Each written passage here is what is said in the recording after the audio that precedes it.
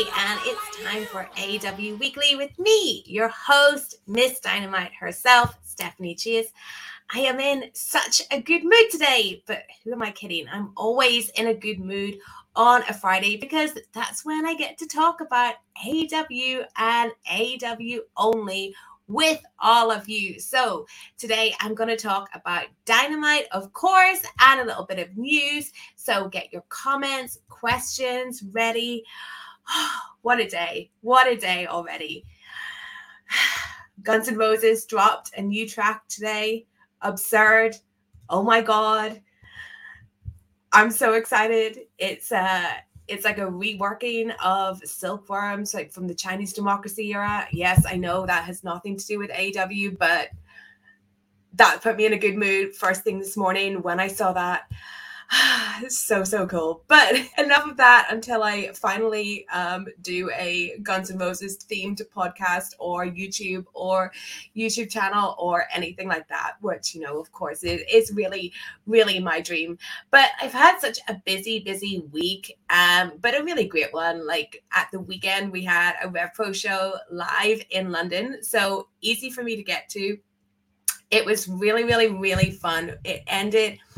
If you haven't seen it, check it out on RevPro On Demand because the ending is awesome. Like really, really, really awesome. Yeah, and then I'll be at RevPro in Southampton this weekend as well. And I started the week by doing an interview with Carmella from WWE. So keep an eye out on Digital Spy for that one on Monday or sometime early next week. Then on Tuesday, I dropped like a little podcast episode about Jericho and Juventud Guerrera in time for their match that we will talk about later. And then today I got to do an AEW interview. I interviewed QT Marshall, and I have to say, I don't want to give too much away. It's going to be out on Monday on this channel, but he was so great. He was really, really great to talk to.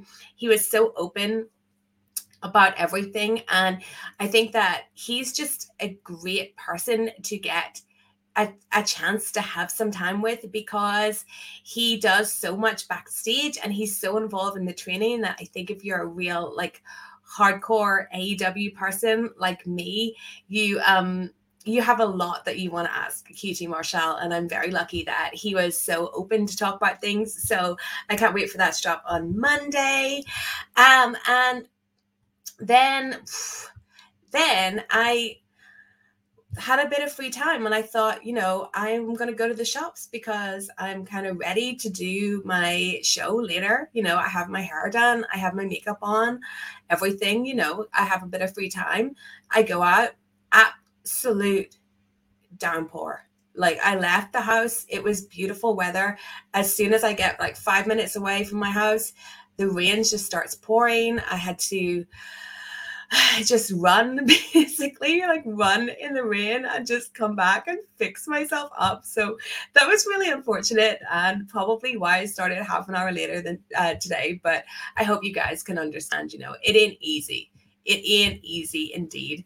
And I also have some news that I'm very excited about, and I thought that I would share with you guys here first because if you are in London, you can come and watch All Out with me because I will be hosting the Hooked on Wrestling All Out viewing party at the Sports Bar and Grill in Old Street, Shoreditch area on Sunday, September 5th. I am so unbelievably excited for this. You guys have no idea. Like spreading joy through AEW is what I like to do the most, and I think what I do best.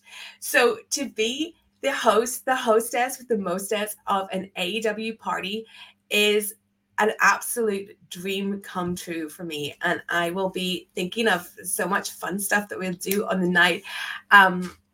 Yeah, I honestly can't wait. This is so cool, and I really hope some of you can join me. And if you're not in London, I would like highly recommend going to watch an AEW event or a WWE event at a Hope Done Wrestling party. They are so much fun. And you know what?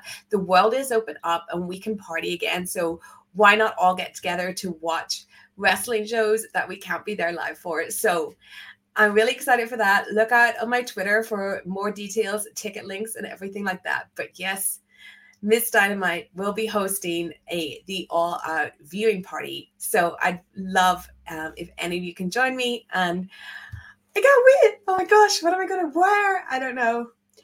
It's going to be awesome. There's going to be lots of AEW music, AEW themes. Judas at least like more than once, I'm sure. If I have any control of the music, it might just be in a loop. But yeah, I'm so excited for that. And I can't wait. And yeah, so check out my Twitter for more details on that.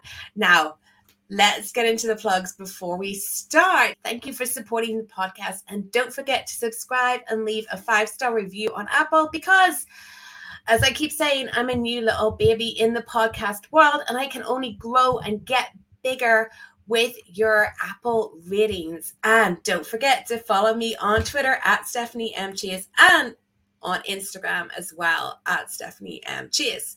Now that we have all that boring stuff out of the way, let's get into a little bit of news. Now, it's like the news recently, the news cycle has not stopped. It is crazy how much wrestling news is going on. Doesn't it feel like the late 90s again, kids? It really does. So this week it was Adam Cole and Pete Dunne, who apparently their contracts with NXT are coming up. And I know that Dave reported in the Observer, Uncle Dave reported today that Adam Cole is talking with NXT about his contract, but he also has an offer from AEW.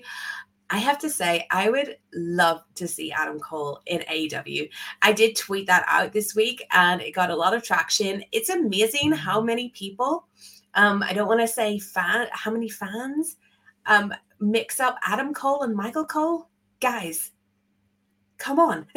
But yeah, I would love to see Adam Cole in AEW. Obviously, he was really tied to the Elite before AEW was even in existence, and he's of course dating Britt Baker, but I think he's such a talented guy, such a lovely guy as well. I've interviewed him twice and he's one of the nicest people I've ever interviewed, but I think that he's really reached a ceiling in NXT, and just with everything, it wouldn't surprise me if he makes the jump over to AEW, and I think that would be so cool. Like I want to see Adam Cole over on AEW back with his friends. I think there's so much great things that you can do with him. I think the AEW fans would be so receptive of him, and I think it's really the best challenge for him. But I guess it all depends what he wants out of his wrestling career. If he's happy being Adam Cole in NXT, then I guess he can stay. But I think that I really think that he should aim higher, if you know what I mean, and get into AEW and see how far he can go because he's so talented. To know, is this a troll? I think Adam Cole would be a pretty good shout to be the new Dark Order leader if he joined AEW. That's got to be a troll to know, because the Dark Order does not need a leader. Like the Dark Order is just fine with Evil Uno as a mouthpiece and -1 as like the kind of figurehead. But yeah, I want to see Adam Cole in AEW. And then the other name is Pete Dunne, UK man Pete Dunne.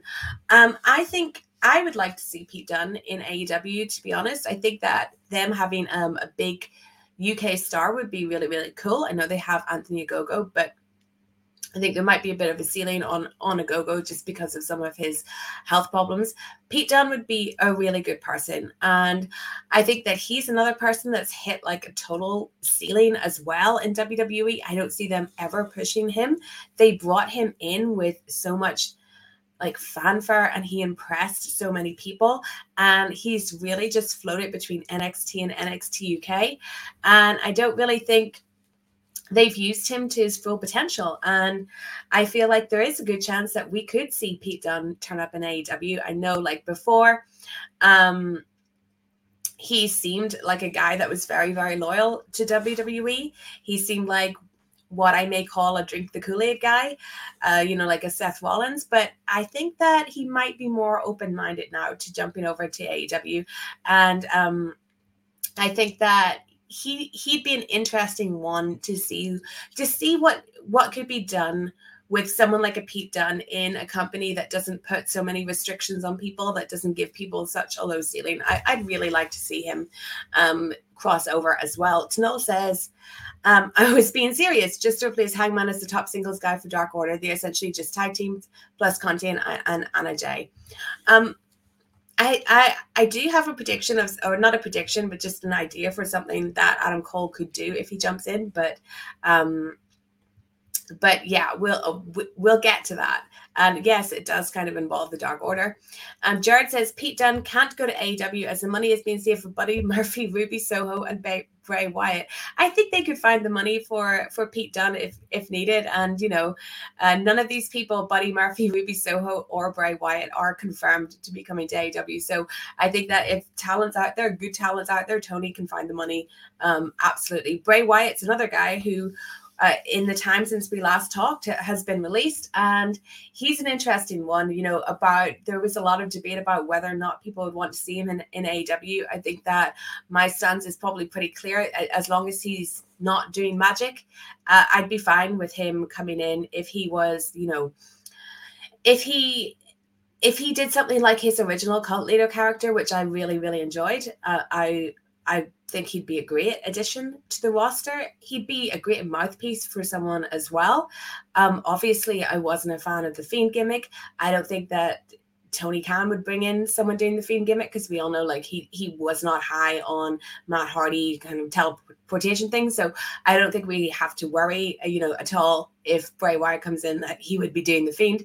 But yeah, Bray Wyatt, another free agent. That was an absolutely shocking release. We want to know more about my thoughts on that.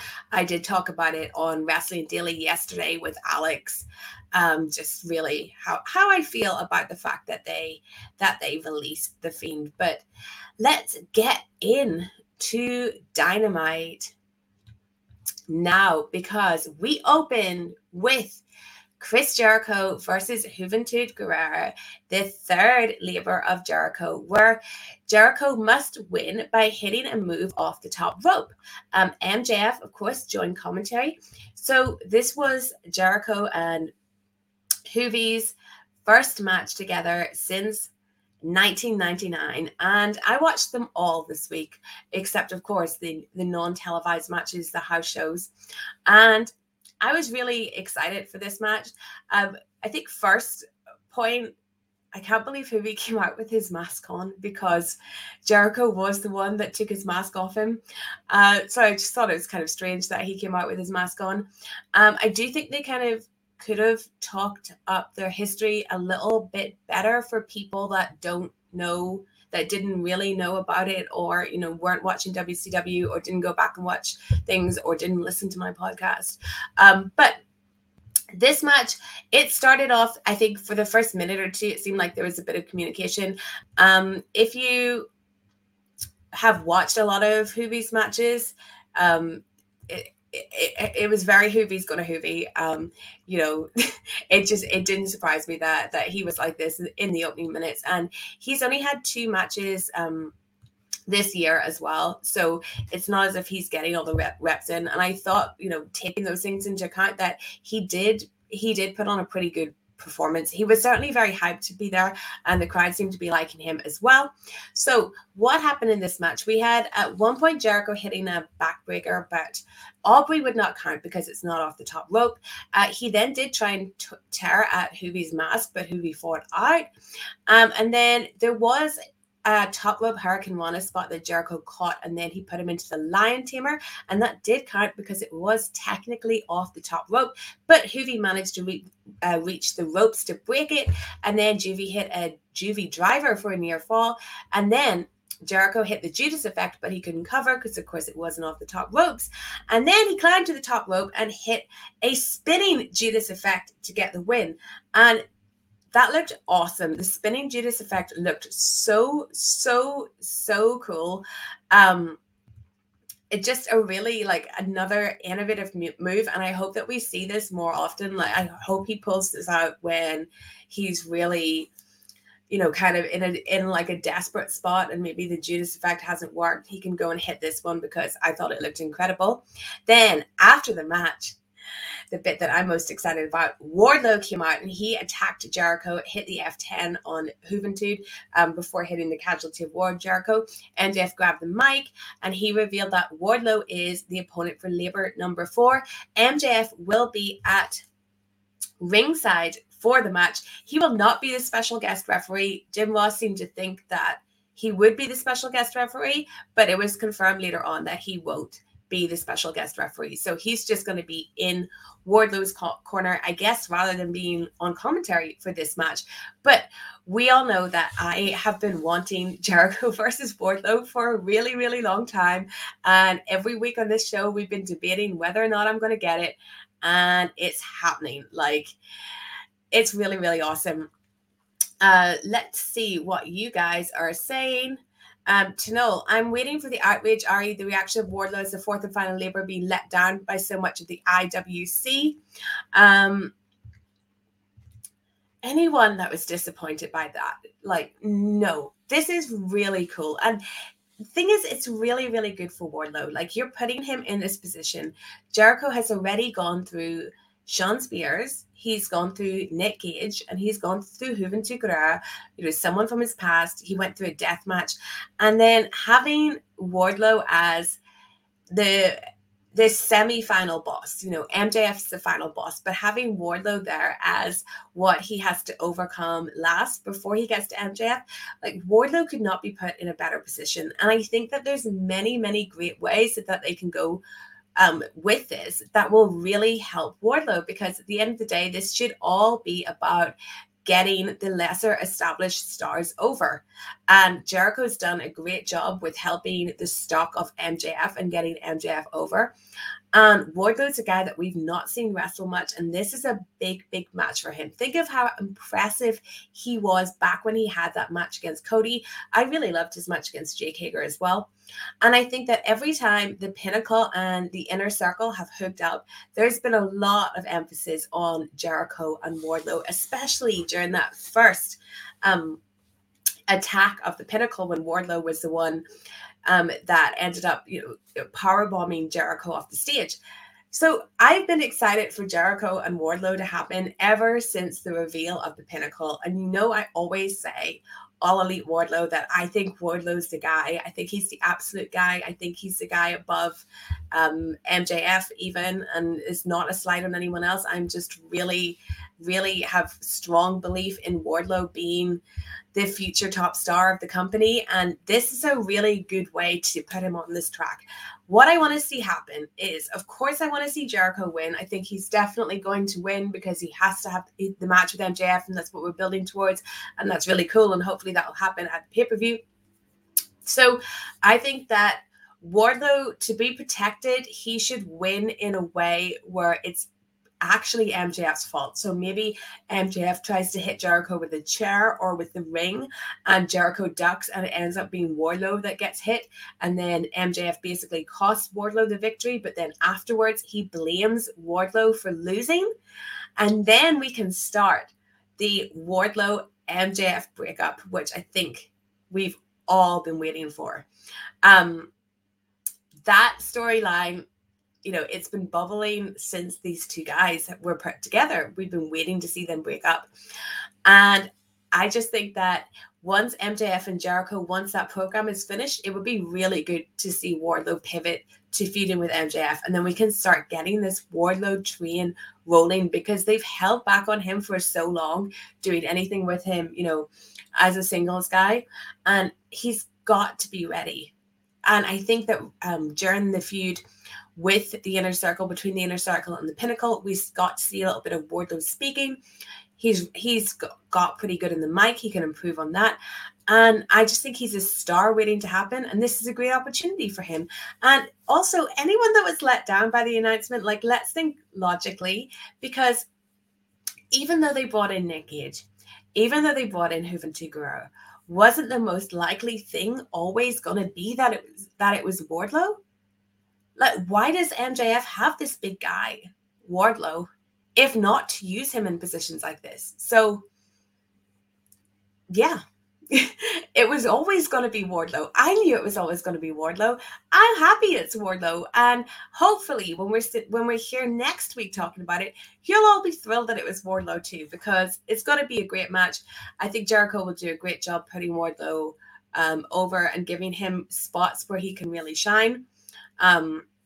Jericho's strength is putting over these young guys, and Wardlow, if Wardlow is the guy to make, he's the guy to make. Let me see. Wasabi King says, Jericho and Cody have done so much putting people over. This will be the push for the rest of the elite in the few years as well. Yes, indeed. Chanel says, after next week, there are 4 Rampages and 3 Dynamites before All Out. I'm expecting a lot of good mic time for Jericho and MJF. Me too. I'm expecting like the promo battles between them to be really, really awesome. I wonder if there'll be any kind of stipulation put to Jericho and MJF's match. I'm not sure. I could see that happening though. Hopefully not a retirement stipulation unless Jericho definitely wins, but he's certainly taken on a lot recently. We'll get to some of the other commitments he has coming up that have been announced. Jared, who has asked a few times, why hasn't AEW signed Kylan King, Amber Nova, and Danny Jordan? I guess it's just because they can't sign everyone.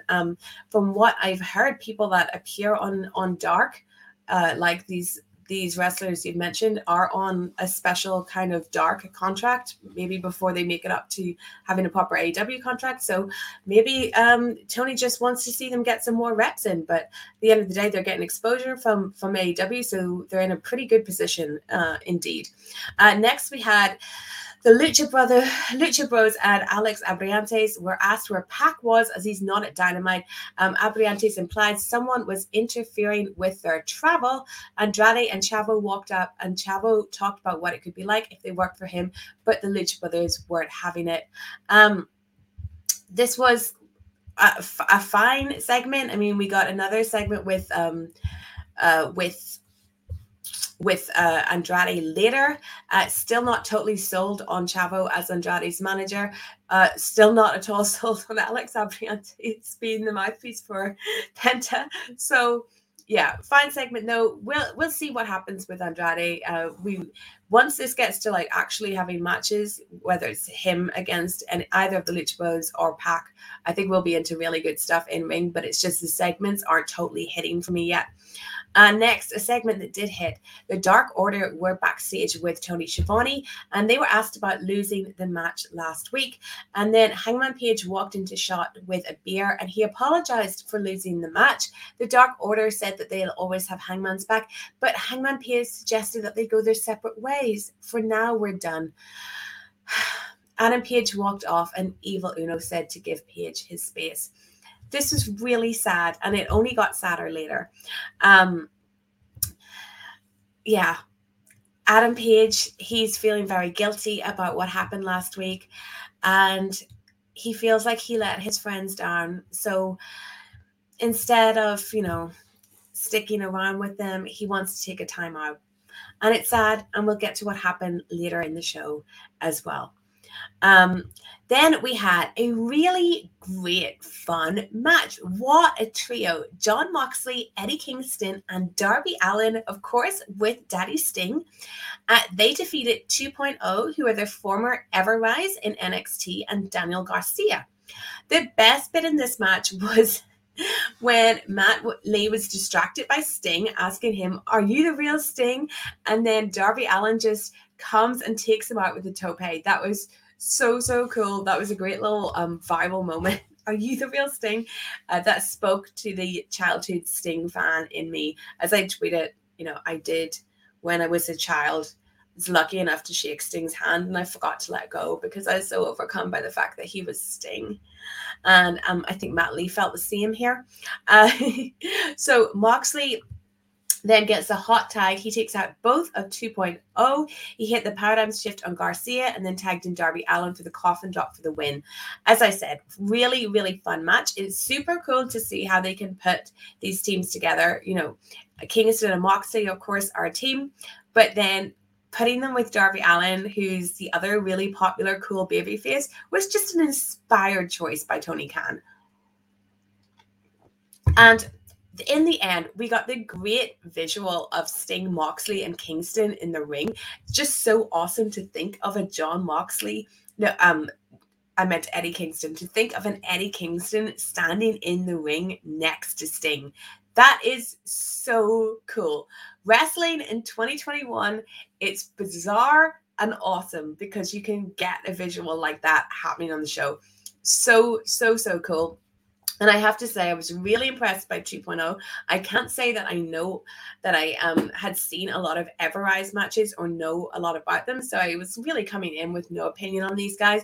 I thought they really impressed. Daniel Garcia really impressed. And he must have impressed people in the back because he's going to be having a match with Darby Allin next week, it was announced. So that's really cool for him. And it's nice to see some new young blood getting in here in AEW. Wasabi King says that Tope was amazing. Tano says, feels like Triple Mania should have been later in the year, like October at the earliest. I'm not sure what that was referring to. Oh, sorry, it was your previous comment. Speaking of Andrade doesn't it seem like strange timing for AAA's Triple Mania to be next Saturday when he almost can't beat Kenny for the title? Feels like Triple Mania should have been later in the year, like October at the earliest. Yeah, I'm not sure about Triple Mania's booking, I'll be honest, but I don't think that Andrade will be beating Kenny for that title.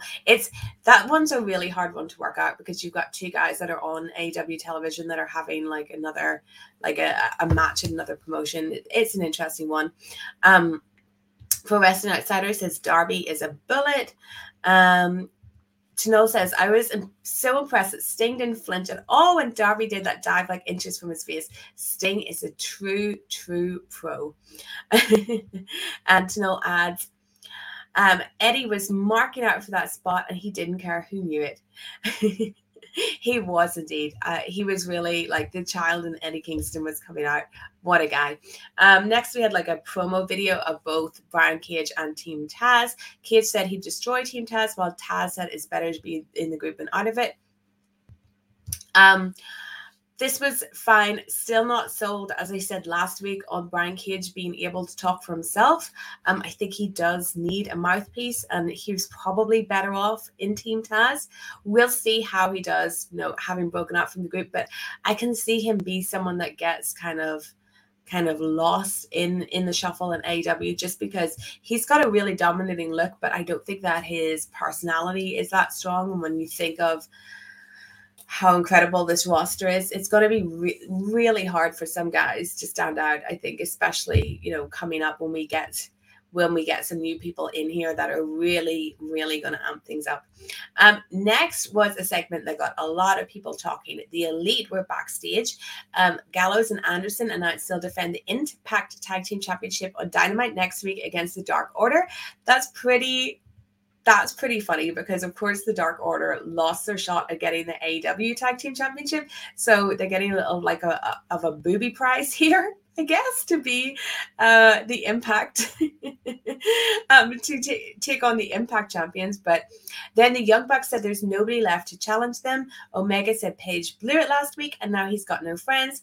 And then Brandon Cutler cut down the net of the basketball hoop. So as my dear friend Alex McCarthy said on Twitter, this was full of Easter eggs. We had Gallows in a flower robe. And of course, another release that we didn't talk about at the start of the show is Ric Flair. Ric Flair is done with WWE. Doesn't it just feel like they're doing everything they can to get Charlotte to come over, to get Charlotte to leave? Like, seriously?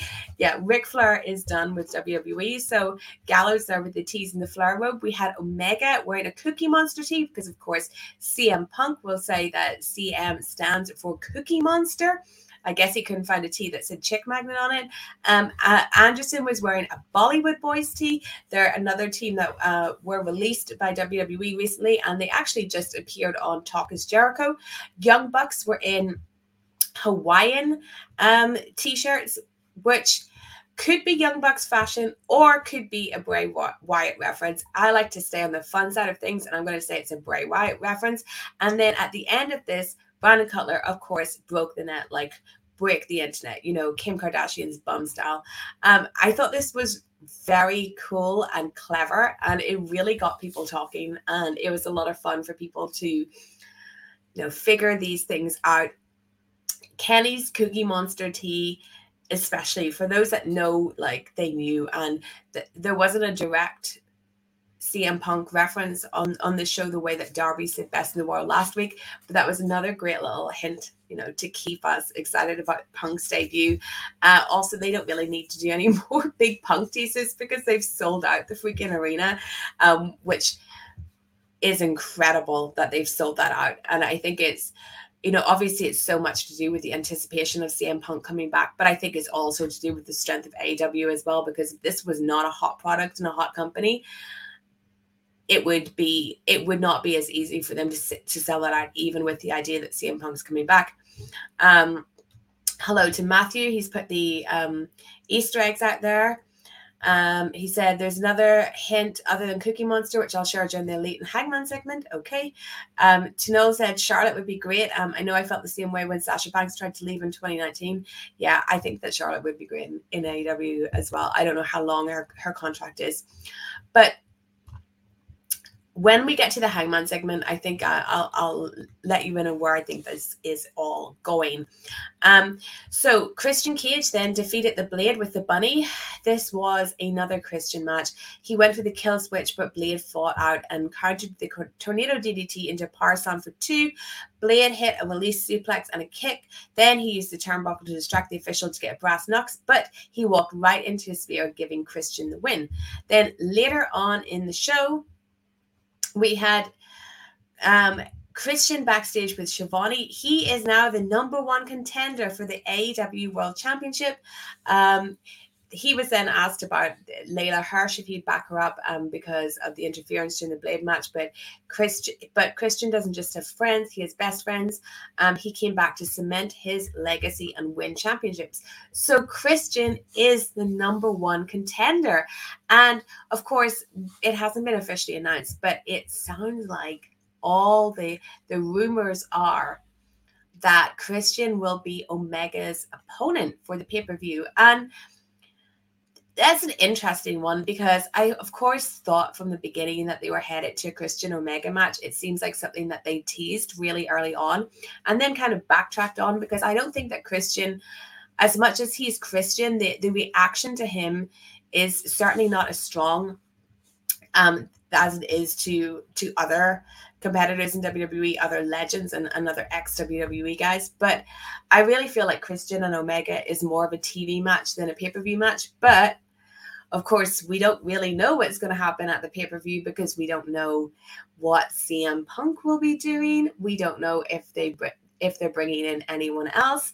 So I think that whatever Omega's match is, if Omega's match is with Christian, if it's not with Punk or Brian or any of the other names that you want to throw out, it will be the secondary match in the show, which is interesting. You know, that's what they did last show when he was in that triple threat with Pac and Orange Cassidy. You know, the show was headlined by the Stadium Stampede match. So it's good that they don't need the championship to headline pay-per-views. But at the same time, it's, you know, it's what kind of Omega's reign has been like, because Omega's reign has always felt like we're just building to Hangman Kenny, and it did look like we were getting it. And now it seems like we're not getting it, and we'll get into that more later. But Christian as a pay-per-view contender, he's not a strong contender. However, we'll see if they announce it for the pay-per-view and then what else that they add to the pay-per-view. But Janazib says, Christian does not have that vibe for me for pay-per-view championship match. Rather have Darby versus Kenny for AEW championship and then set up Punk versus Kenny at the end of it. I would much rather have Darby challenge than Christian as well.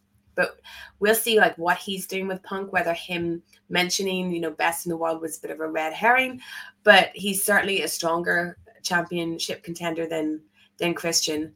Also, it's difficult with their rankings because, like, yes, Christian is #1 in the rankings, but at the same time, he hasn't beaten any like top level guys. And I think that the rankings are a really, really good idea, but they're pretty hard to implement properly where it seems more even and fair, because you can look to a lot of other guys that must have had like many, many wins, you know, like, for example, how many wins has Miro had? And I know he's TNT champion, but like, how do you factor things like that in? He also sang the Golden Girls theme song, yes, which I thought was a very random. That was like a WWE style ancient reference, unless he's very into the drag community where Golden Girls is a huge thing. And that's really how I know about and have watched Golden Girls.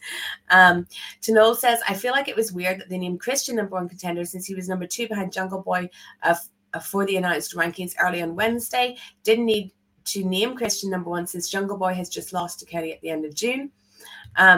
Matthew says, Christian versus Kenny on Rampage. Jungle Boy doesn't help Christian, gets mad. Jungle Boy versus Miro on a Dynamite or Rampage. Also, Christian doesn't help Jungle Boy as he's about to win. This leads to Jungle Boy versus Christian at All Out.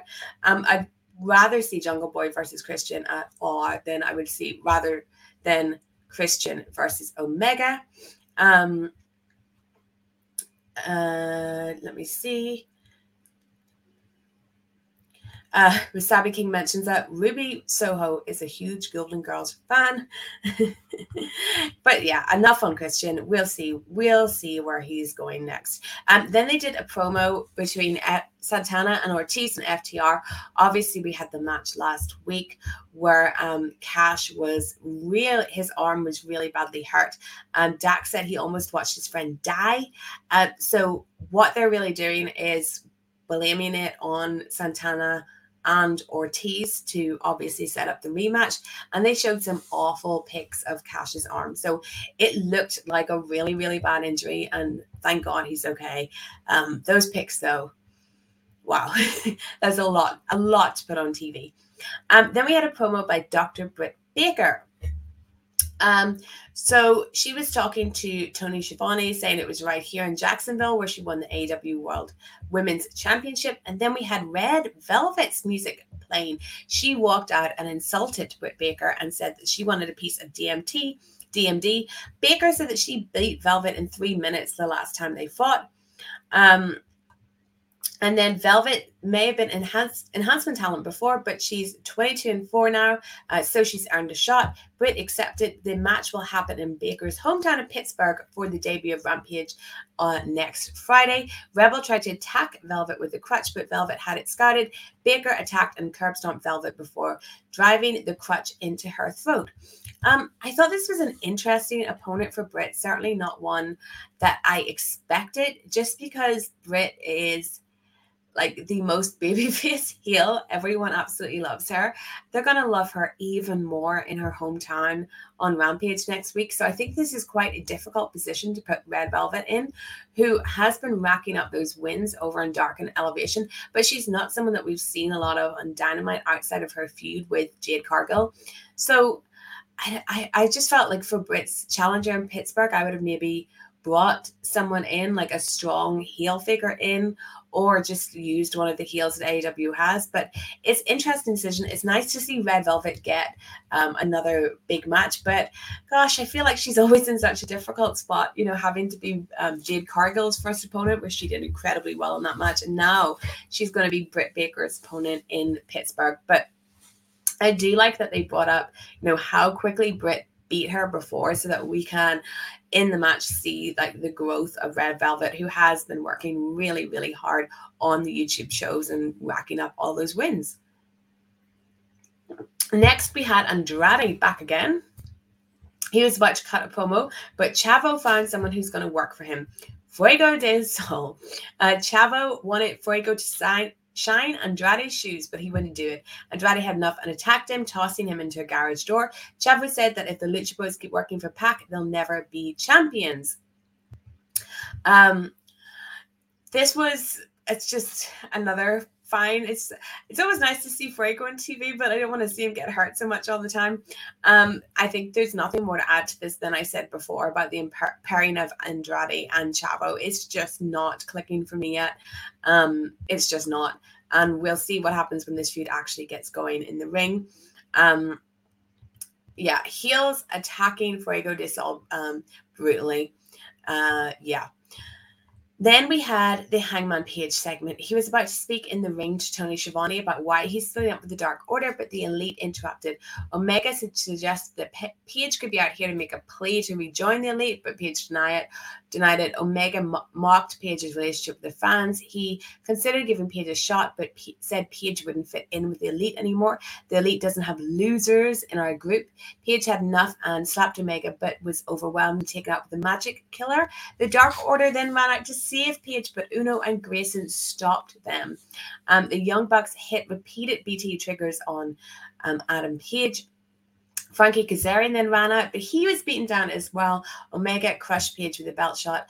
And yeah, so it seems that Hangman is not the all-out opponent. And I don't know if this is something that's going to take him out for a couple of weeks or not, because it was a pretty brutal beatdown. I think with Hangman not being the all-out opponent, I really do think this is, due to the fact that his wife is due to have a baby around the time of All Out. So I don't think anyone kind of blaming it on the fact that they're bringing in Punk or whatever. I think that's not true. And I think that no matter who they bring in, Omega, Tony Khan, everybody knows that Hangman is the story that has to be told. And I don't think that they're ever going to give up on that. I think we will get that great moment of Hangman beating Omega sometime. It might not be as soon as we thought, but we will get it. I mean, when they started this, what looked like a build to their title match, I did think it was too soon. I always wanted it to happen at Revolution in February, and maybe now that's the date that they're going for. I'm not sure, but I'm not upset about them ending this, because I just have enough faith in AEW and what they do with the booking, where I think that things will work out. The Dark Order storyline, it's sad, but this is all, Hangman, he's just always going through a breakup, and that's the way they're telling that story. And he's asked his friends for space, and as much as some of them want to be by his side, he's made it clear that he kind of needs some time by himself. And Evil Uno and Stu Grayson are trying to respect his wishes here. And I'm just wondering if Hangman is going to turn his attention from Omega, maybe to the Young Bucks, because the Young Bucks were out there saying that they have no contenders left. Hangman has always had a problem with the Young Bucks. That was what was going on when he was partnering with Omega. So I'm wondering if maybe we'll get Hangman and a mystery partner against the Young Bucks at the pay-per-view, which would be really cool.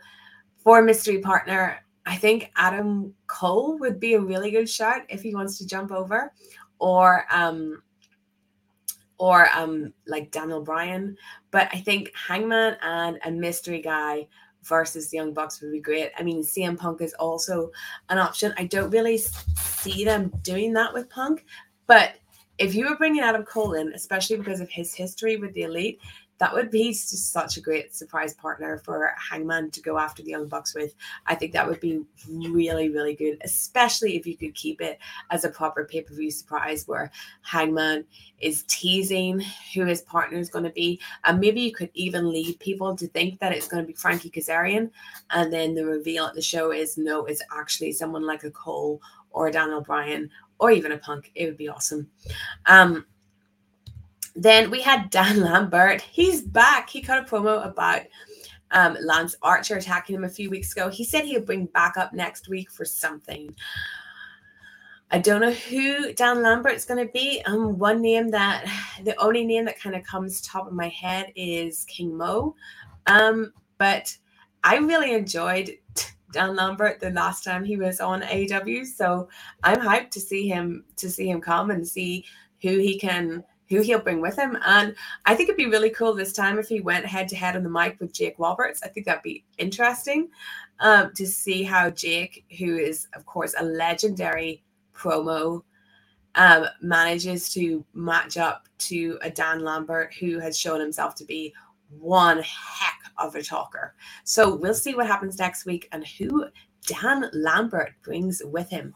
Then we have the TNT Championship, Miro versus Lee Johnson.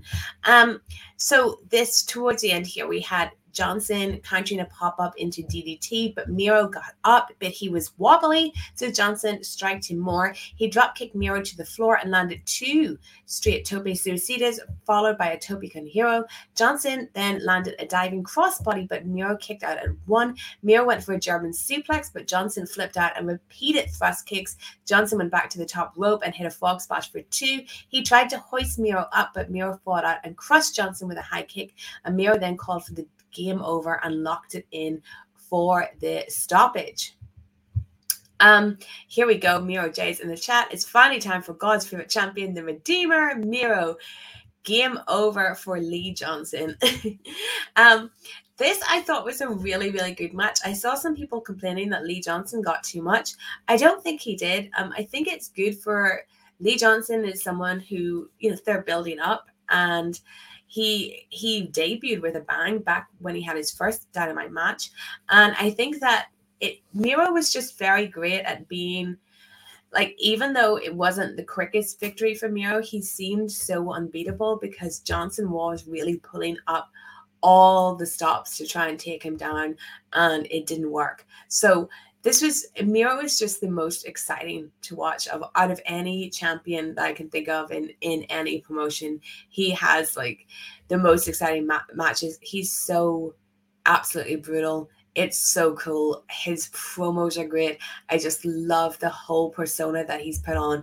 This is such an amazing change from him being that guy whose wife left him for Bobby Lashley and all the stuff they did with him in WWE. He's really, really found himself. I think this character is even better than the original Rusev character in WWE.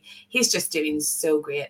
As Tanol says, still no obvious direction for Miro at All Out. Seems like the choices are being thinned week by week. Yeah, I don't know who his All Out opponent could be. That's a really good shout. I'm trying to think of who he could possibly challenge. I'd like to see him go against a really, really big, strong challenger because I want to see like a total beast fight. Maybe we could heat Wardlow up by then. But no, he's just been so dominant that it's going to be hard to see like when he'll actually lose this belt, because I can't see anyone beating him. Miro J says, give the Redeemer some proper competition. And then Brian Cage, I think Brian Cage is a bit of a weak challenger for him. I don't think that would be that good a match. Tanol says Eddie Kingston. Eddie Kingston would be great with Miro. I think they'd work really, really well together. But yeah, it'd be interesting to see, like, in the next coming weeks, who is lined up as a challenger. But I just want to see Miro beating guys every week. It had been a couple of weeks since he'd had a match on Dynamite there. And even though his promos are really good and his video packages are great, and he always gives us some great line about his wife that we can remember, I still would just love to see him crush guys every week. Doesn't matter who. Send out anyone. Send out Fuego. Anyone. Wasabi King says Eddie for Arthur Ashe show. That'd be really good. I think Eddie is someone, if they don't give Eddie Kingston a big match at Arthur Ashe, that's a mistake, because that guy is going to get a huge reception there, and you better capitalize on it. Matthew says Tomohiro Ishii, if they want to bring someone over from New Japan, he would be really, really good to bring over from New Japan. Oh, an Ishii or a Suzuki against Miro would be absolutely unbelievable. Tanol says Ishii is who I think Mox is going to wrestle at All Out, since Tanahashi seems like is out. I still prefer Tanahashi. Yeah, it'd be interesting to see if they do have a big New Japan name on that All Out show. It's going to be absolutely so stacked if they do that, if you add in everything else that's going on, like Punk, and then bringing over a New Japan guy for it too. Wow. Then we had the announcement of the announced team for Rampage. It will be Excalibur, Mark Henry, Taz, and Chris Jericho. Now, after this announcement, Taz was very much like, thank you to Tony Schiavone and Jim Ross, which I saw some people speculating maybe Taz is moving off the Dynamite commentary team just because of what he said. I hope he was just saying, like, thank you guys for, like, shepherding me for my first on Dynamite. Now I'm going to also be part of another announce team, because Excalibur leaving that announce team would not be good. He's really the glue that holds it all together. As for the announce team, obviously, like Taz and Jericho, I think are awesome. Like, I love Taz on commentary in Dark. I think he's absolutely fantastic. You know that I love every time Jericho's on commentary. Excalibur, I think, is the greatest commentator working in North America right now. Mark Henry, I have no idea what Mark Henry is going to be like as a commentator, so it's going to be interesting to see. To compare him to Big Show, Big Show's doing the commentary in Elevation. I love Big Show's commentary in Elevation, but it's very what's the word? It's not very big time, if you know what I mean. Like, Paul White comes across so well on Elevation, and he comes across as just like a nice uncle that you're watching wrestling with. And I don't think it's the kind of commentary that would work on a main like a network television show. So we'll see what Mark Henry's like. I wonder, is it going to be 4 men every week? Because that seems excessive. I'm not a big fan of a 4-man booth.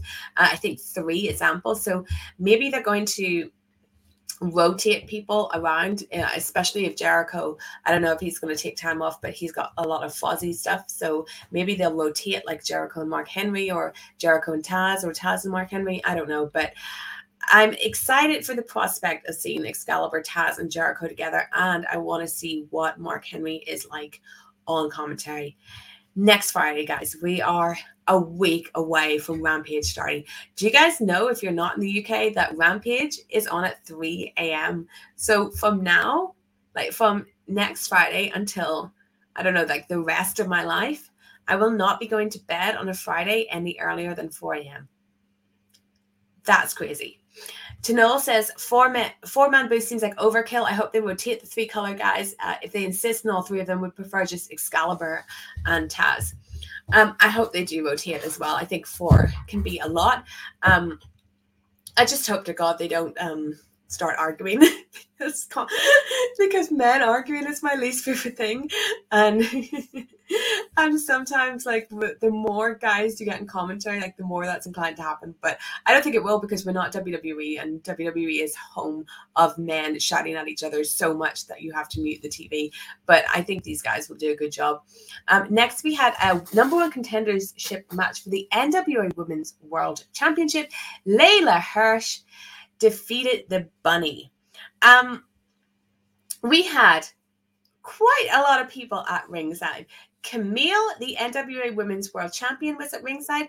Nyla Rose was at ringside. Chris Statlander was at ringside. So the ending of this match, Bunny got a thrust kick and a Death Valley driver for 2. Hirsch fought out at a down the rabbit hole, went for a cross arm breaker again. She transitioned it to the center of the ring, forcing Bunny to tap. And then we had, after the match, this was amazing. Camille got in the ring. She looked incredible. She is so tall. So Camille is reportedly 5'10", but her heels were about 5 inches. So she was about 6'4" in those heels. And then Layla Hirsch is allegedly 4'11", which means she's even smaller than me, because I'm 5'1". So watching this, I loved the visual so much. I was like, I want to stand opposite Camille. This is so cool, with no shoes on. But I think Camille is a future superstar. And I was really happy to see her on Dynamite. I think it won't be long till she is in AEW, because, not to skip ahead, but the next thing that we got was a promo by Jade Cargill. And you can't have those one after the other and not think about the possibility of these 2 having a match. Just 2 amazing looking women. As far as the match goes, I think that the Bunny needs a lot of work, to be honest. Layla Hirsch is great. She is a great prospect. I love her style. I know that so many people are behind Layla Hirsch. They want Layla Hirsch and Team Taz, all of this. She's really great, and I think that she carried this match pretty well. I think she'll have a much stronger match against Camille, though. Chanel says Camille was already going to tower over Layla, but in those stilts she calls heels, it made it look like they were different species.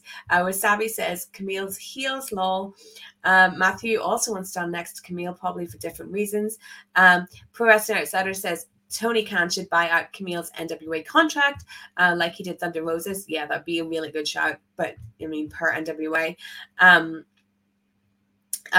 Tanil says Camille versus Jade, the winner gets to keep using silver hair. So as I mentioned, we did have a little promo from Jade Cargill and Mark Sterling next. Mark Sterling said that Cargill has been wrestling because they've been looking at all the other ventures, including Hollywood, but she's now back to wrestle, and she's going to have a match this Monday on Elevation. Now let's get into this main event. Malachi Black defeated Cody Rhodes. This was good versus evil, but it's up to you who you think was which. So Malachi Black came out with his entrance. Firstly, I think this entrance was awesome. His music was really cool. It was on par with his NXT music, which I thought was very good as well. And I think that it must have been hard for Malachi Black to think of how to have a cool entrance, because his NXT entrance, the sitting up entrance, was so awesome. But he did it here. I listened to him on Talk is Jericho today, which I may talk a little bit more about later, but he talked about, how the NXT entrance was created. But he talked about this entrance here being like doing more with less, like more minimal. So I think he really achieved something. He had like this jackalope beaded headdress. It was just awesome. And Tommy End is 100% winning back his cool points with me, because I know I said that he lost most of his cool points because of his Twitch stream. After listening to him and Talk to Jericho, he was so great. I wish he had just done that instead of ever going on Twitch. But I'm very high on Malachi Black now, because he also did not use any kind of magic. He was just being creepy, and I'm totally down with that. The only thing I can say is I wish someone would give him a makeup wipe. That is my only gripe with him. He does not need an Urban Decay palette on his face, because it is just like an eyeshadow being smeared on his face. It's not any kind of great special effects makeup. And I just think it takes away from the overall look. He's so visually interesting anyway. He's got all the tattoos. He's going to come out with his headdress and the hood. He's visually a very interesting guy. And I don't think he needs that extra with the makeup. I find it to be a distraction in a bad way. But everything else, I just want to state that he gained many cool points with me. Then Cody came out with Dustin. He was wearing his little Homelander jacket. There were audible boos for Cody. There were cheers too, but it was very mixed. He hugged Dustin. So immediately, guys, we knew that something was up. We are getting Cody emotion here. Cody also did a conference call earlier that day or the day before. No, I can't remember, but I was on that call. I asked him about UK stuff, but he was getting very emotional on that call. And I was very certain heading into this Dynamite that he was going to pull some kind of trick like retiring, and well, we'll see. So this match, it was a short one. We had Black hitting a leg kick right away. Cody went for a figure four, but Black gouged Cody in the eyes. Cody came back with an enziguri. Black took Cody down with a leg sweep and locked in a single leg crab. And then Cody surprised Black by going for the crossroads, but Black fought out. Cody climbed on the ropes, but Black kicked out his leg, sending him flying backwards through the timekeeper's table. The crowd went wild for this. This was a really cool spot. He barely made it back into the ring for the 10 count. And then Black hit his spinning heel kick, the former Black Mass, to pin Cody in about 4 minutes. So one heck of a decisive win here for Malachi Black. Wrestle and Wriggle, hello to you, says Black has done more in the short period of time at AEW than he did at WWE, and we are very excited to witness this. He absolutely has. Like, this presentation of Malachi Black is what his presentation always should have been. Like I've said before, when he came into NXT, I totally bought him as a guy, as a future top guy. I always felt though that with the influences that Black had, the Aleister Black. Like, I knew what influences that he was pulling from. There was a lot of Aleister Crowley stuff, or even Anton LaVey stuff. He was doing a lot of stuff in the dark kind of satanic world. And I always felt like from the beginning, seeing Aleister Black, reading interviews with Aleister Black and the kind of where he was pulling stuff from, I always thought Vince McMahon's not going to get this at all. And I'll be paraphrasing him, but what he said on Talk is Jericho, and I highly recommend that, is that basically Vince didn't get him, and whatever it was that he was bringing to Vince wanted to be able to understand it and like mold it himself, and he never really got there with him. And I can see that there being a huge kind of gap between where their thinking was. But in this match, he looked amazing. I said on Wrestling Daily, like, if he's going to be, you know, no supernatural, no magic, if he's going to be just like goth, devil worshipping Steve Blackman, I am so down for that. So down for that. He was just so impressive. Then let's get to the post-match. Tony Schiavone is like, I gotta talk to Cody. The guy's near dead, but let me come and talk to him. Tony's a ruthless journalist, it seems, going in to get an interview with Cody at this time. I would never be so bold. A crutch was brought in for Cody. And then we had a promo. And this promo I'm going to break down because I think it had all the tropes of a Cody promo. And I'm still trying to work out in my head whether this was Cody wrote this promo totally, like, sincerely, obviously knowing what would happen at the end, or if this was a self-aware stroke of genius, because this had everything in it. He's first, of course, he has to talk about Legacy and Dusty.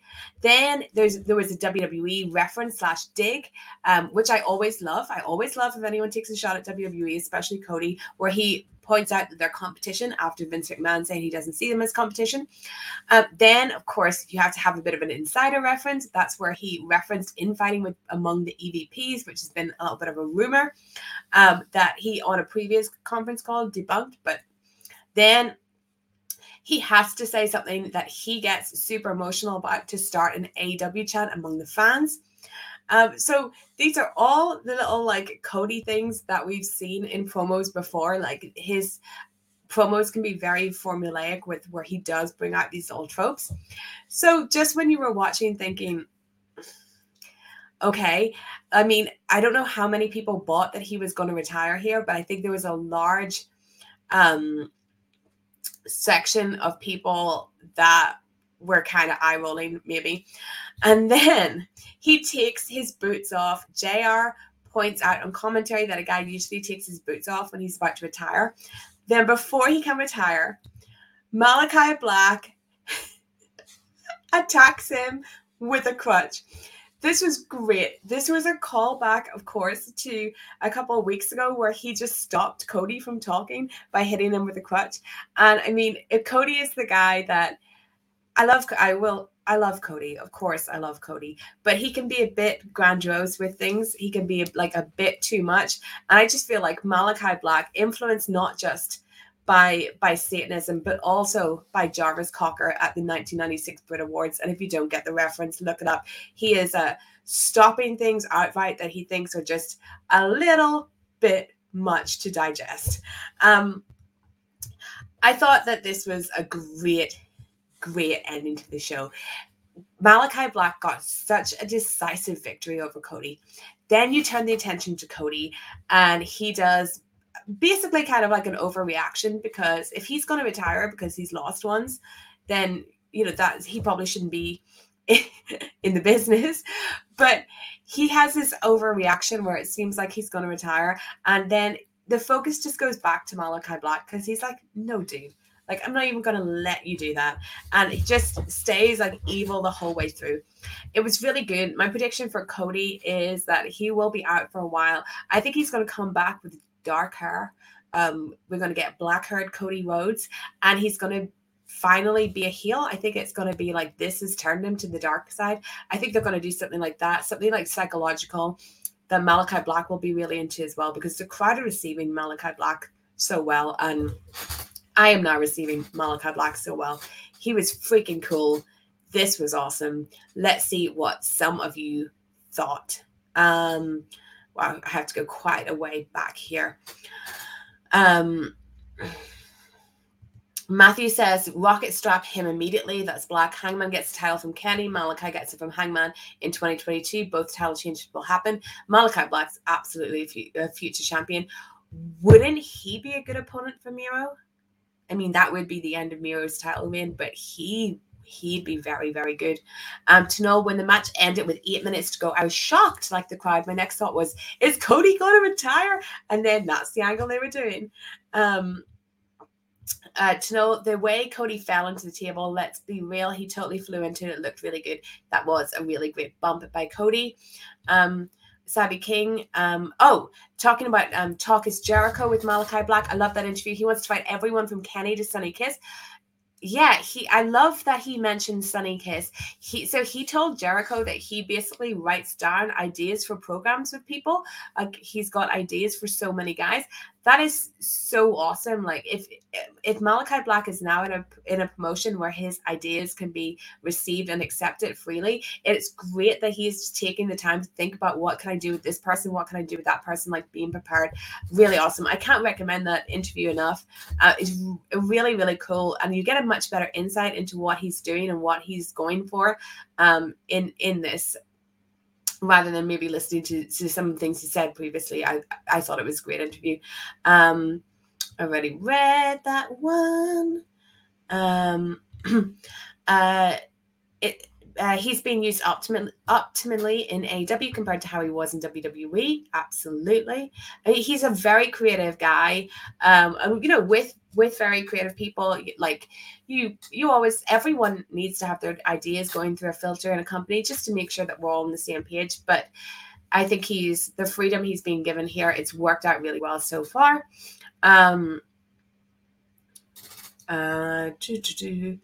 Cody really sold that black mass, showing that the move is absolutely brutal. It looks brutal as well. I wish he'd kicked him again at the end rather than use the crutch, but that's just a small gripe though. To know JR thinking the 1-footed cover was just garbage really sold how devastating Malachi's kicks is, in my opinion. JR not knowing that this was a finish really helped me in this case. Yeah, of course JR doesn't like to know how the matches are going to end, and that caused a problem last week when he accidentally called the wrong ending to the Hangman Page and Bucks match. But in this case, it really, really worked. Him selling that's not enough to keep Cody down, and it was. As Matthew says, the 1-foot cover made it even cooler. So, I mean, that's it. Farewell for a while, Cody. We'll see. Well, maybe we'll see who Malachi Black moves on to, but he really did impress me this week. Next week's Dynamite, Jericho's fourth labor and Stephanie's dream match, Chris Jericho versus Wardlow with MJF at ringside. Then we have Nyla Rose versus Chris Statlander. Then we have the Impact Tag Team Championships, the Good Brothers versus the Dark Order's Evil Uno and Stu Grayson. And we have the impressive Daniel Garcia taking on Darby Allin. And announced for the first Rampage, it is Dr. Britt Baker, DMD versus Red Velvet. So, next week, I'm hyped already. I'm sold on one match. I've been waiting for Jericho versus Wardlow. We've now finally got a date. I'll be 100% having a little Wednesday night party watching this with some rosé. It's going to be really cool. And I'm so glad that we've got there. I've really enjoyed the labors of Jericho. Maybe next week we can go back over what we thought of it all as an angle. But certainly for me, I really, really enjoyed it. I think it showed a lot of variation in Jericho's game that he still has, and ending it with Wardlow is just perfect. And as Tanol says, great little note here. Yes, there is another episode of Dark tonight at 10 p.m. Eastern time, 3 a.m. my time. That is to get people used to that time slot for Rampage's debut next week. Thank you guys so much for joining me. I've loved all your comments today. Wonderful to see you all my usual little favorites: Matthew, Tanol, Pro Wrestling Outsider, Miro J. All of you, really great to have you with me. Don't forget to subscribe to this channel. Keep an eye on this channel. I will have my interview with QT Marshall coming up on Monday. Please subscribe to the AEW Weekly podcast, even if you watch it here as well. And then, watch out for any new little special episodes I'll drop. I will put the QT interview on that as well. And if you're in London, come join me on September 5th. But thank you, everyone. Another great show, and goodbye.